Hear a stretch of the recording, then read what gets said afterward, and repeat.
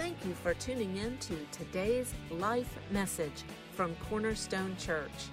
We hope you enjoy today's encouraging message. If you would like more information about the church, stay tuned after this podcast. Yeah, good morning, everybody. We are glad you are here. They're going to put up some house lights so you can see your neighbor. I want to start with something funny. It says, Grandpa, did God make you? A little girl was sitting on her grandfather's lap as he read her a bedtime story. And from time to time, she would take her eyes off of the book, reach out and touch his wrinkled cheek. She was stroking her own cheek and then his. And finally she said, Grandpa, did God make you? Yes, sweetheart, he answered.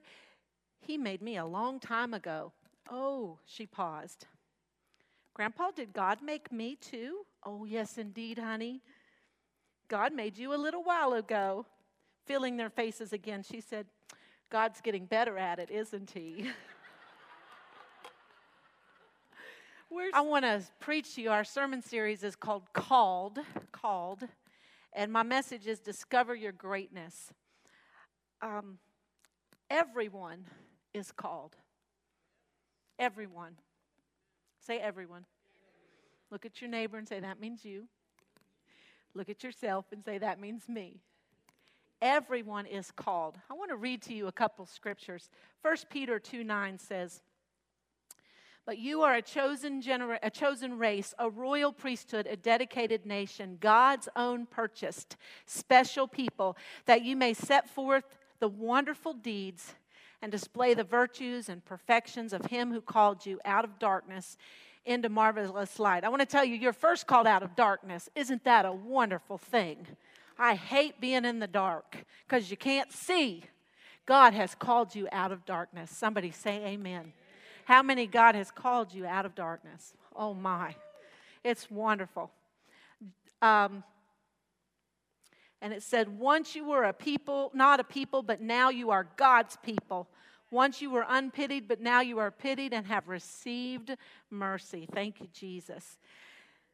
John 15:16 says, you have not chosen me, but I chose you, and I appointed you. I have planted you, that you may go and bear fruit and keep on bearing, and that your fruit may be lasting, that it may remain, abide, so that whatever you ask in my Father's name, as presenting all that I am, he may give it to you.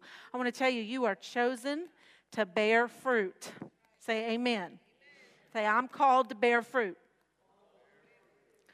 Your greatness comes from God. Your greatness comes from God.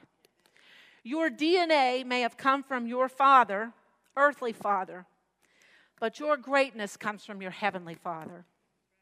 Every good gift comes from God. The Bible tells us that every good gift comes from God. Aren't you glad that people do not determine your calling? Your cousins don't get to decide. You know, God doesn't call up your cousin and say, okay, what do you think about this?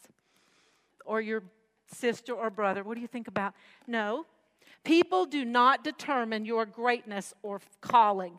You may have come through your father, but you are from your Father. Somebody say amen. You may have had a wonderful father, earthly father, who spoke good things over you. You may have had a terrible father who never paid you any attention. Your greatness comes from your heavenly Father, regardless of what your earthly father looked like. Now, if we look at King David, he had a wonderful earthly father. His father was a good man, but even his father did not see the greatness inside of David. And he had a good dad. Sometimes your family can't see the greatness that is in you because they live with you, and sometimes you aren't so great, right? So, I had one of those moments yesterday. We started out, my husband worked all night Friday night, so you can just set the stage. He's been up all night. Came home, slept for about 2 hours.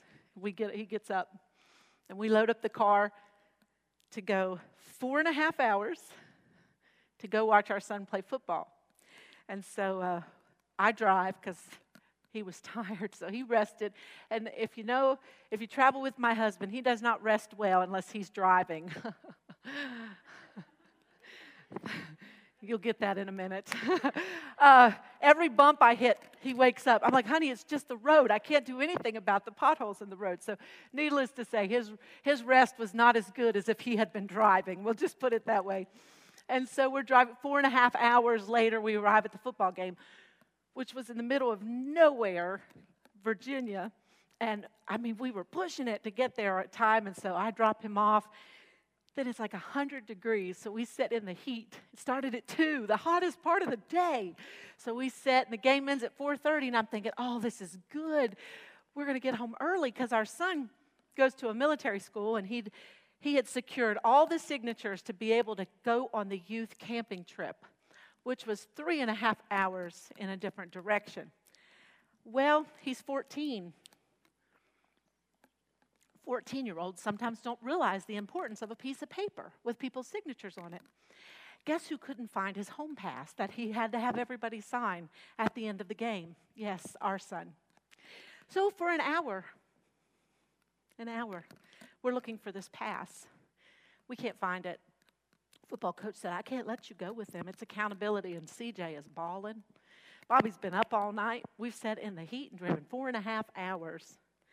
Thankfully, someone at the military office said, if your parents email me, you can go. So CJ jumps in the car.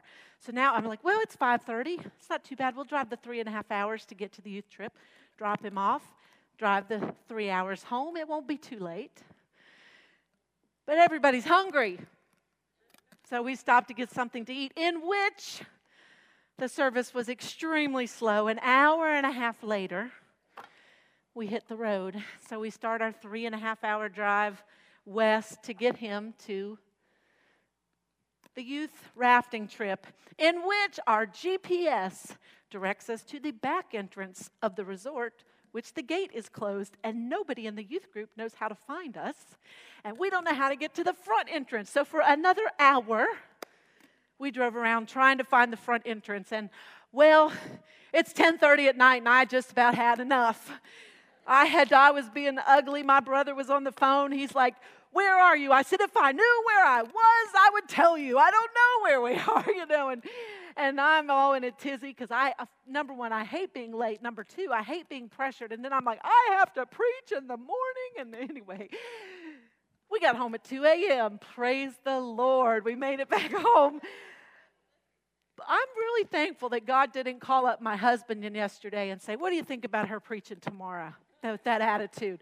Listen, your family does not get to determine your greatness or calling. Somebody say amen.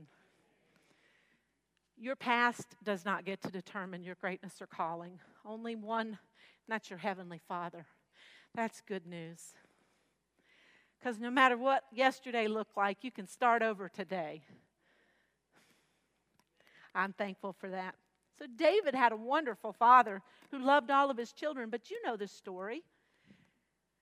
The prophet comes and says, we're going to anoint somebody to be king, and God has told me it's from your line. And like most parents, the first one they think about is the oldest. I'm the oldest. I love that position. Go get Renee. Yes, she'll do it. I love that position. You're always thought of first. So they go get the oldest brother because David's dad, Jesse, he's thinking he's the biggest, he's the strongest military. Yes, brings him in, and that's not the one. And they go through all the sons. And if you read the account, they don't even bother to get David. They don't even think about him. And the prophet says, are there any more? Well, there is this one youngin' of mine. Well, go get him. And it was David. Even David's family did not see the greatness that God had placed in him. So if your family doesn't recognize it, it's okay. Say it's okay. Don't get all worked up. It's okay. My dad will tell you a story about God healing him from warts. And he's got part of his thumb missing where the doctors tried to cut the warts out. He had terrible, terrible warts. And God healed him.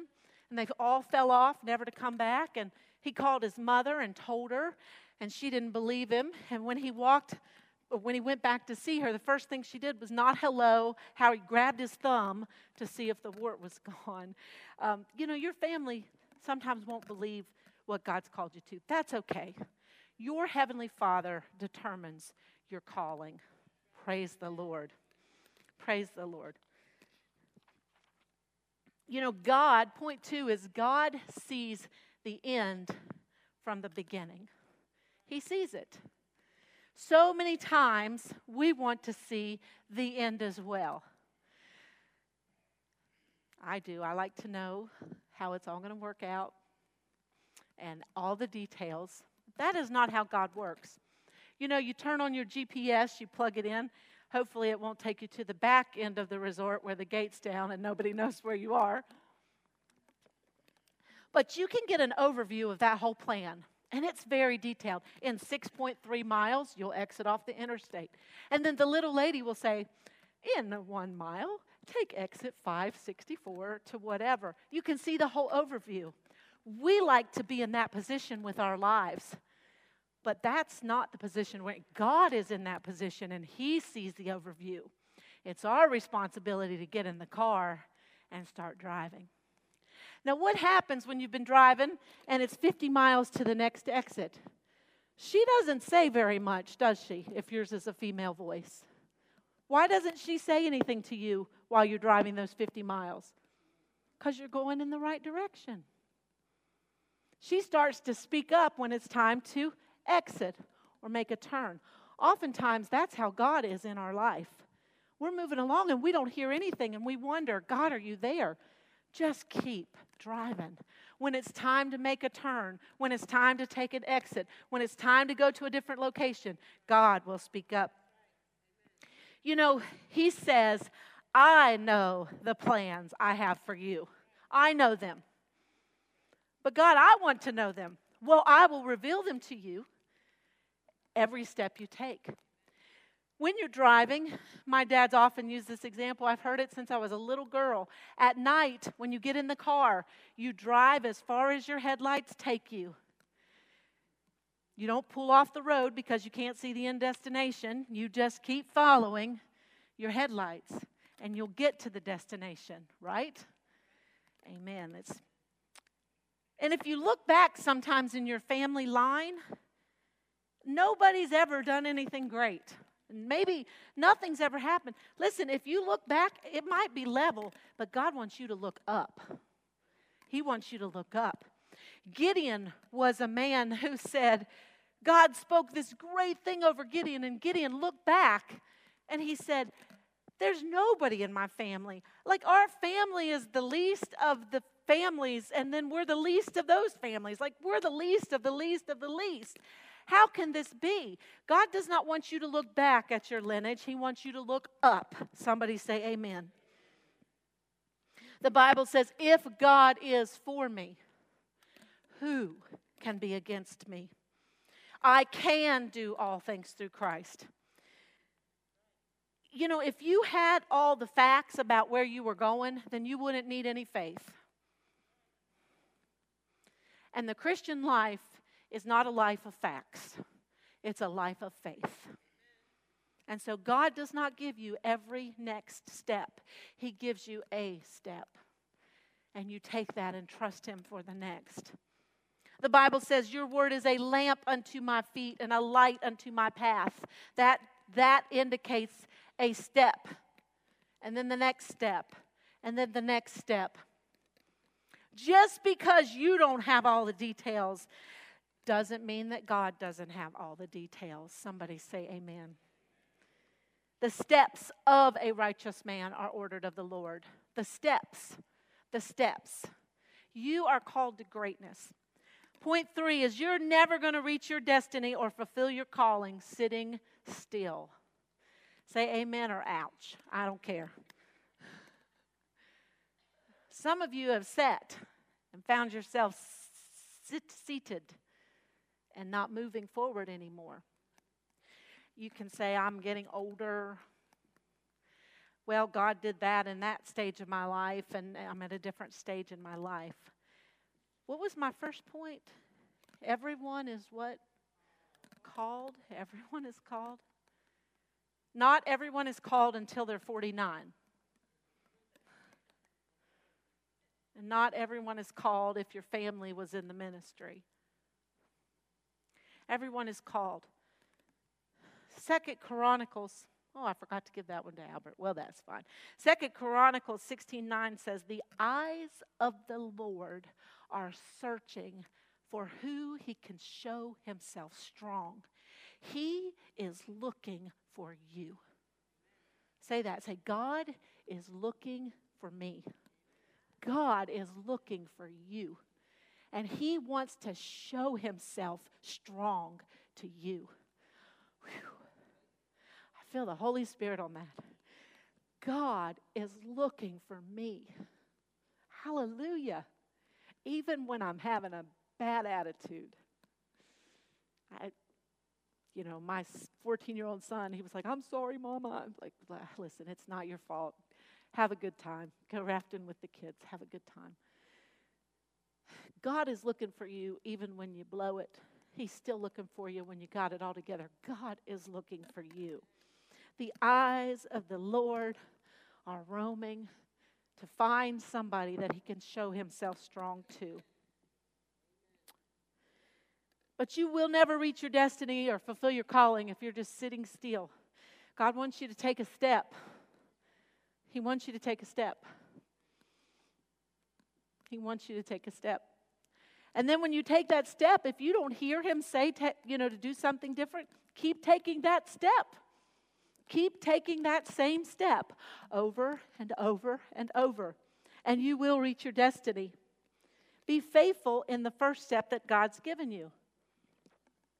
Say, be faithful in the first step.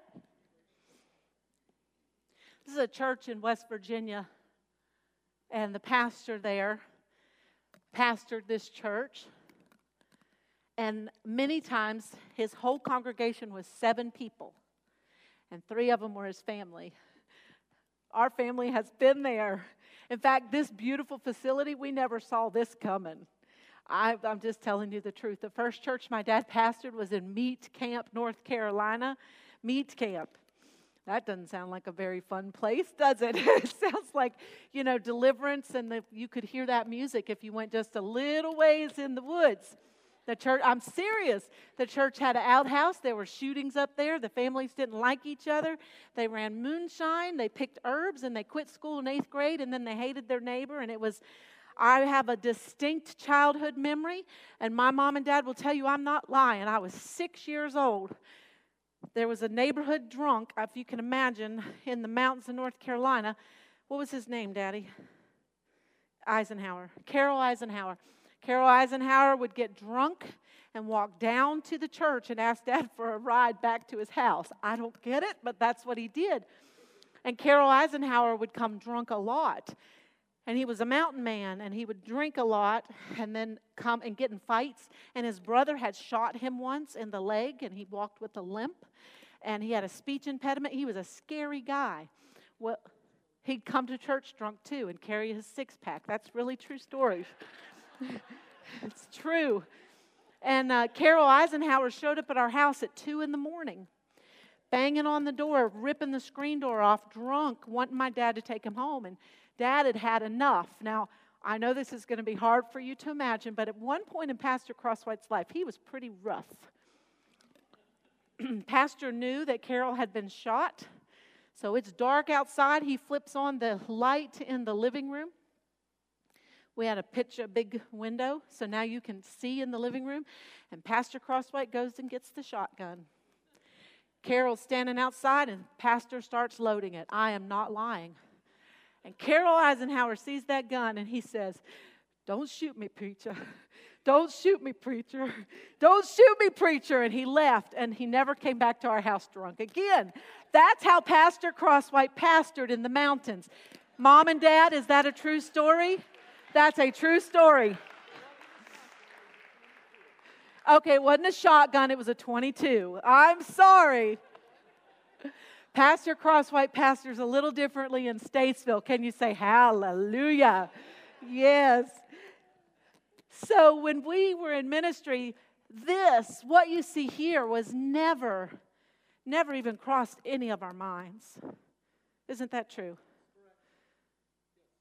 But Dad just kept kept taking the next step. And sometimes we'd take a next step and we'd think, God, where are you taking us?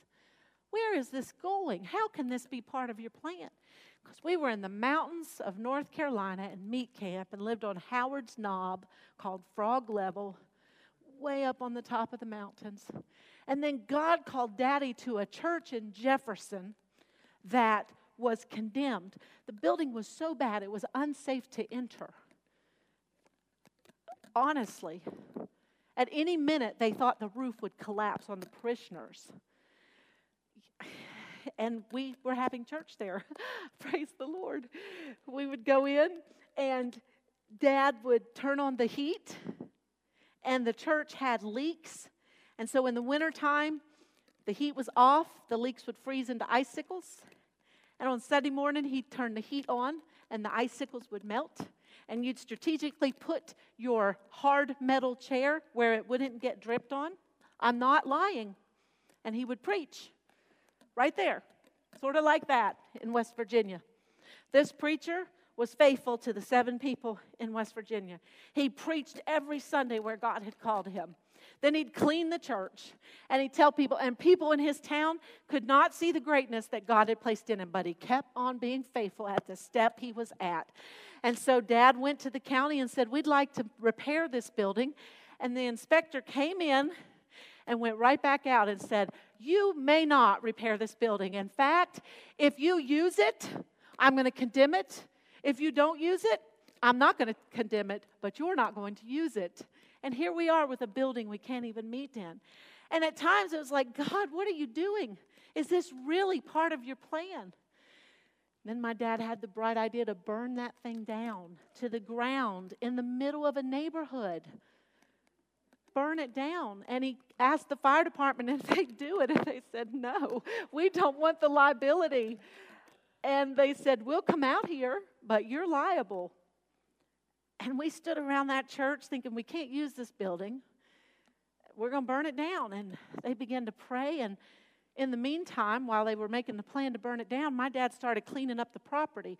Now, if you know Pastor Crosswhite, he's a worker. He started cutting down trees and everything. And since we're not going to use that building, he started putting all those dead branches in that building.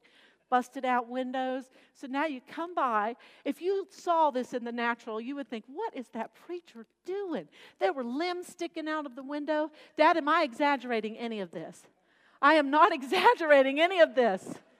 He'd wish I'd stop. I'm not making fun of my father. I'm just telling you, he was doing exactly the next thing that he felt God called him to do. And when you looked at it, you would say, what is that man doing? The night came to burn it. They went inside this building that was ready to fall down, full of branches and trees, and poured kerosene. Came outside and said, now what's next, God? And they paused, and they felt the Holy Spirit tell them to pump the building full of water. So they put 10,000 gallons of water in a building they're getting ready to burn on that flat roof. You could hear that thing creaking. I was 12 years old. I distinctly remember it. You could hear that building creaking. Those walls were about to give way. People in the neighborhood came out to watch because they were ready to come after the church when that fire got out of control and messed up their stuff. So inside they go, and they light a match, and a little flame starts. Well, that thing was a square building, so the fire kind of spread out and went up the sides of the building, and it looked like a trash can. All the fire stayed contained right inside of those walls and burned straight up. And the water that we dumped on would slowly go down and keep it under control, where it would just burn and be put out a little bit and burn, be put out a little bit, and eventually the roof collapsed and the water came down, but a little flame stayed. That thing burned inside of itself, and the walls fell in, and nothing was damaged. Praise the Lord.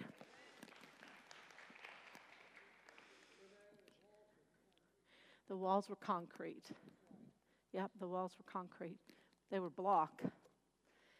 And we watched God do a miracle, and then we built a church there.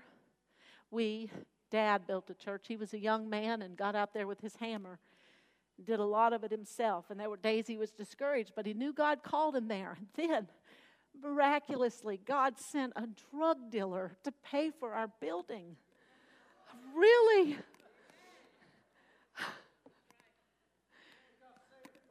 He did get saved first, yes. He was a drug dealer. He was a major drug dealer. He will tell you, he's still living, that he ran drugs for the mafia from Florida to New York, and North Carolina was a stopping point. And he trafficked hundreds of thousands of pounds of cocaine every day. And he had a beautiful house on 50 acres of land and got saved. And he said, I got to give everything I made in drugs to the Lord. He signed that deed over to our church. And Dad had a dream, and in that dream, he saw the building that we just built. We now have 2 mortgages on the one we burnt down and the one that, there they come with the tissues. Thank you. You all know the drill. Every week I preach. I got to have these. All right, praise the Lord. We now had 2 mortgages, very few people. And God gave Dad a dream that in 1 year, that building would be paid for. 1 year. Dad said, I don't know how you can do this, God. Second part of his dream, he saw himself standing in a large auditorium preaching. And my dad never saw the greatness that was in him, and neither did his family, and neither did a lot of people around him. And even he didn't see that. And he began to say, God, this is too big. I can't believe you for this.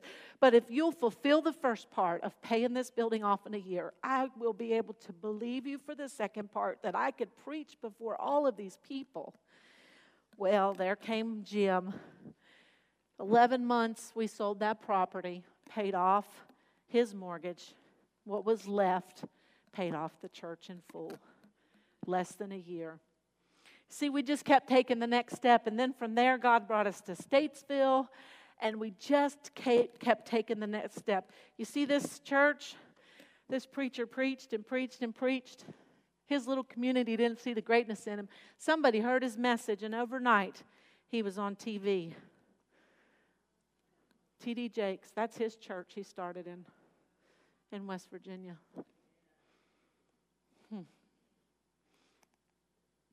But you won't ever reach your destiny or fulfill your calling if you sit still. So this morning, I want to tell you that it's time to start making steps. God has called you. God has called me. And there's something that only you can do that I can't do. This church has about 150 people that now attend. I want you to try to wrap your mind around what would happen if all 150 people took a step towards their destiny. Oh my goodness. What would happen if whatever God's called you to do, you said, all right, today I'll take a step. What's a step look like? It's not the finished product. It's just a step, right? It's just a step. Maybe God has called you to open a home for unwed mothers. I don't know. Take a step. Start saying it. God has called me to open a home for unwed mothers. Because what happens is when you start taking a step, God might bring a drug dealer to pay for your home. He might. We didn't see that one coming. No way, no way. We didn't see it coming. But God did. He had the GPS. He knew that exit we needed to take that day. And bam, it was done. Listen, when we started this Christian school, I had no clue what I was doing. I just knew God called us to start a Christian school. So we said, we're going to start a Christian school. Praise the Lord. And we did. And then we just took the next step and the next step and the next step. Did we mess up along the way? Well, yes. But we serve a God that turns all things for our good. Can you say amen? We do. We serve a God that turns all things for your good. So you make a mistake, God will turn it for your good. And you'll learn something and you'll say, well, let's not do that again. Come on. Let's not do that again. I'm hoping that the burning down church days are over for Pastor Crosswhite. Thank you, Jesus. I just really sense this morning that God has spoke. There are so many in here that you know exactly what God's called you to do. I mean, He's made it clear But you've been afraid to take the next step because you don't know the end. Like you're like, I don't know. I don't know how this is going to work. Listen, stop trying to be the GPS. Get in the car. Turn on the ignition and make a step forward.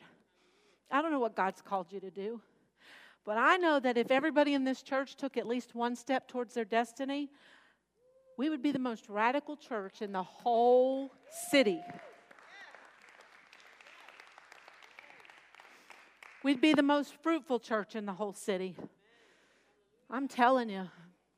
And you don't have to have a degree to take a first step. You don't have to even have had it right yesterday to take a first step. Take a first step, my goodness. Take a first step. Just start. Thank you, Jesus. Thank you, Lord. Our family, if you look back on my mom's side of the family and you look back on my dad's side of the family, there's no indication that anybody would ever be here. None whatsoever. Both of them from very, very poor, dysfunctional families. I'm not telling you anything they wouldn't tell you. Alcoholism in the homes, abuse in the homes, a mess. And somebody along the way was just taking a step that God called them to take. And a van showed up at my mom's house when she was a little girl and began taking those kids to church because somebody was just taking the next step. Thank you, Jesus. Thank you, Jesus. You are called, and you are called to greatness. I'm called to greatness. And God has the GPS, and He knows where you're going. Just take a step. Thank you, Jesus. Father, I just thank you in the mighty name of Jesus right now. We are sitting in your presence, and you have made your calling so clear to so many. God, I bind up the spirit of fear that would keep people from taking the next step. And for those who are on the journey and they're moving forward, God, I pray provision for them in the name of Jesus. Every need met in Jesus' name. Thank you, Jesus. And we'll keep running towards our destiny. You know, Peter, a lot of people criticize Peter about him. You know, he got out of the boat. They say, well, he sunk. Well, he walked on more water than you did. And he didn't sink, because that connotation means sunk. Like, you know, he didn't sink. He sunk for a minute, but he didn't like sink and stay sunk. And now I'm getting all the verb tenses, so let's move on. Even when he was sinking, that wasn't the end of the story, was it? No, because he experienced something that nobody else did because he took a step. He stood out there with Jesus, and they walked back to the boat. He experienced something because he took a step. Thank you, Jesus. Just take a step. Hallelujah. Say, I am called. I'm going to take a step. Thank you for listening to this week's encouraging podcast. You can find out more information about the church on our Facebook page at Cornerstone of Victory Church, Statesville. Remember, life begins at the cross.